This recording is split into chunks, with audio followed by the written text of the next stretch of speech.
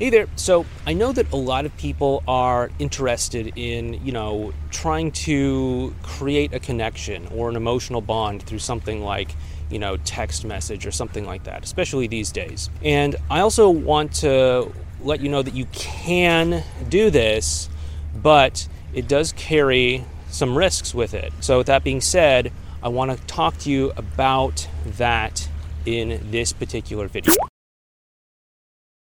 Hey there, it's Clay with modernlove.life. I'm out here today enjoying some good weather. We finally got some good weather out here, and today we're going to be talking about this whole idea of texting, the phone connections, all that sort of stuff. I don't think it's a big stretch for me to say that in-person connection and communication is far superior to, texting or emails or things like that. I don't think we all just want a pen pal. We want to actually have a relationship with someone that we can, share our lives with and all that. If you're to take that one step farther and elaborate this a little bit more, you can say that there are, different hierarchies of communication.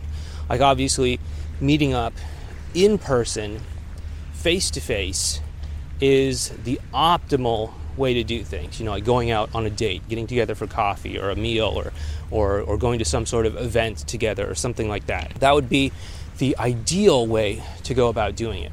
But that may not always be possible because of, maybe there's a long distance in the situation, or, over the past 2 years or so, there have been certain global events that have been unfolding that have kept many of us apart from one another. That's the ideal. That's what you should strive for. And there's maybe a step down from that, which might be like a video call, like Zoom or Skype or FaceTime or something. There's maybe a step down from that, which might be like talking on the phone where you can hear the person's voice, but maybe you can't see them.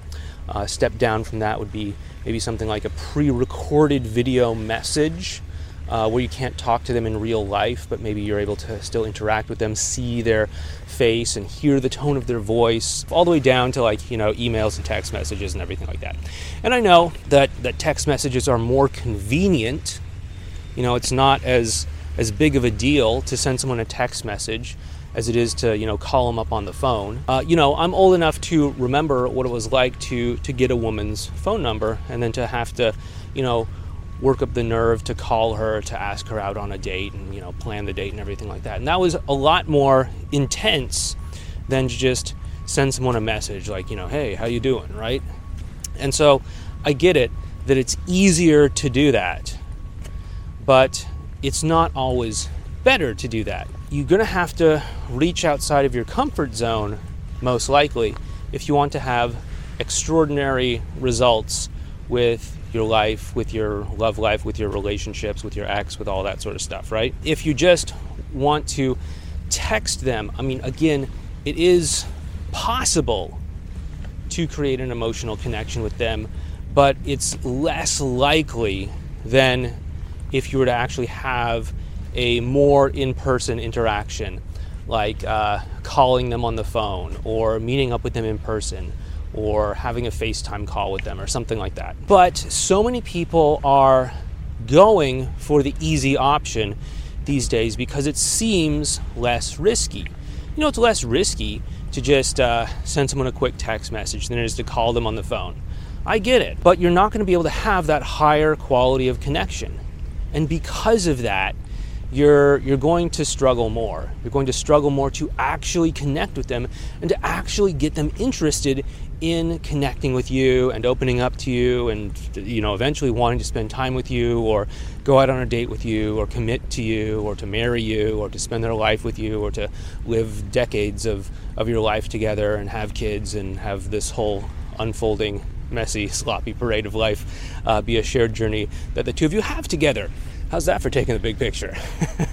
So many people, because of our smartphones, maybe this is a bit of a rant here, but it's because of our smartphones and social media and how we have it basically at our fingertips whenever we want to, are conditioned to turn away from the minor discomforts of the world. Whatever, 10, 15 years ago, whenever you felt maybe bored waiting for a bus, or didn't have anything to do while you're waiting around in a waiting room at a doctor's office or a dentist's office or some other place. You'd have to just sit there and face that minor inconvenience of boredom.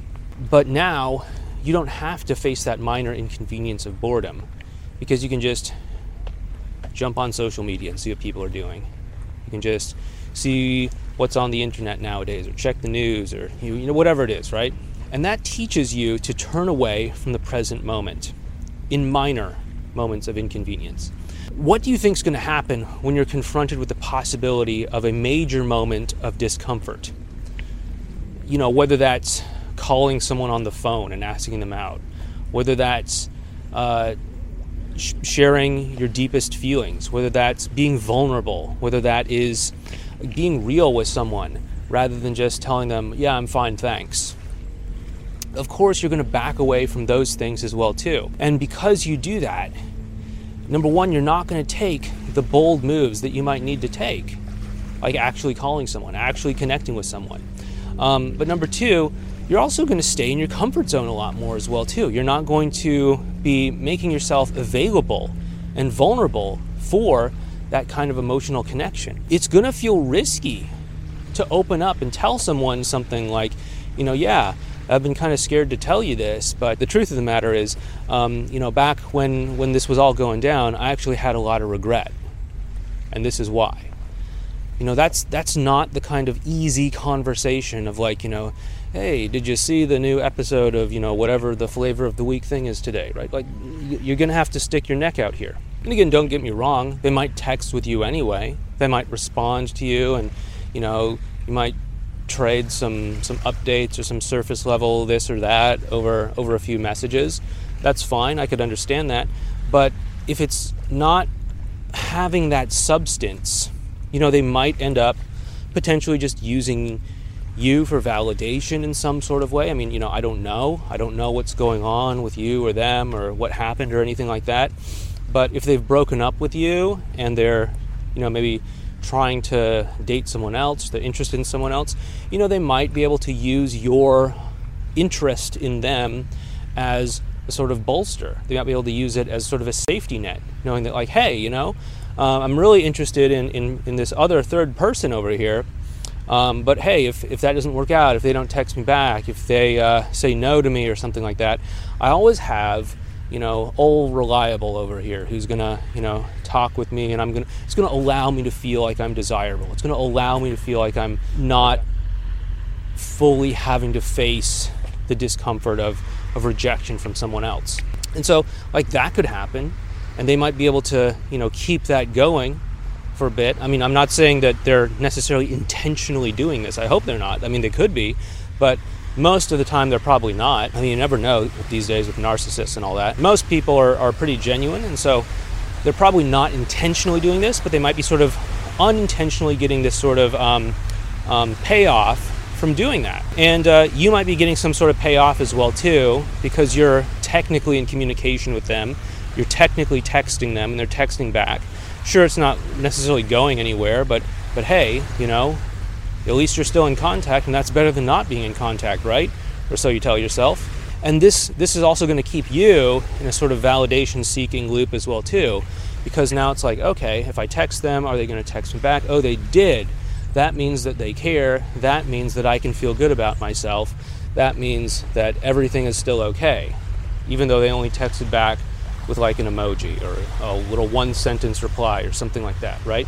So you have to be careful about all these sorts of things. But the big thing here is that if you're just texting back and forth like this, it's probably going to go stale after a while, because most text message conversations generally do go stale. It's pretty uncommon for people to just be texting each other back and forth, opening up their hearts to one another, and having it go on like all day long, where throughout the day, every time you pick up your phone, there's another response, and then you send a response to that, and then, oh, they're getting back to you. Like, that's actually very rare. Usually it's going to stale out. If you are trying to keep it going, if you are trying to advance that beyond its shelf life, that is only going to cause you to come across as over-invested in the situation. They might lose steam because, maybe the conversation just ran out of gas, or maybe they have to go do something or whatever. And if you continue to push it, then that's just going to make it seem like you're very over-invested and they're under-invested. So there are a lot of reasons not to just text all the time. I would strongly encourage you to try and move up that hierarchy of communication to get towards like a phone call, in-person meetup or something like that, so that you actually can create a deeper emotional bond than, I'll be honest, most people can create over text messages. That is going to be a little bit uncomfortable for you. That's probably going to push you out of your comfort zone a little bit, and that's okay. That just means you're facing the intensity of the emotion at hand rather than going for comfort instead. Just like in the old days, back when I was single, texting was still there, but it wasn't really as much of a thing as it was now. But I'd have to, like, if I wanted to go out on a date with someone, or if I wanted to get back in touch with my ex, or if I wanted to, ask her out to do something, I would need to step into that discomfort, say, okay, I'm going to pick up the phone, I'm going to call. What am I going to say? What am I going to ask her to do? Okay, what if she says no? What if she's not there? What if I have to leave a voice message? All that sort of stuff, right? And then I had to do it. And yeah, it takes more intensity than just sending a quick text message. But you also get better results. It's been a long video here. Hope you found it helpful. If you did, make sure you hit that thumbs up button for the YouTube algorithm. And also be sure to check out this video series over here on what we call advanced relational skills. It'll help you to really connect more on that emotional level. Sometimes through text, but also even better in person. Take care, and I'll talk to you next time.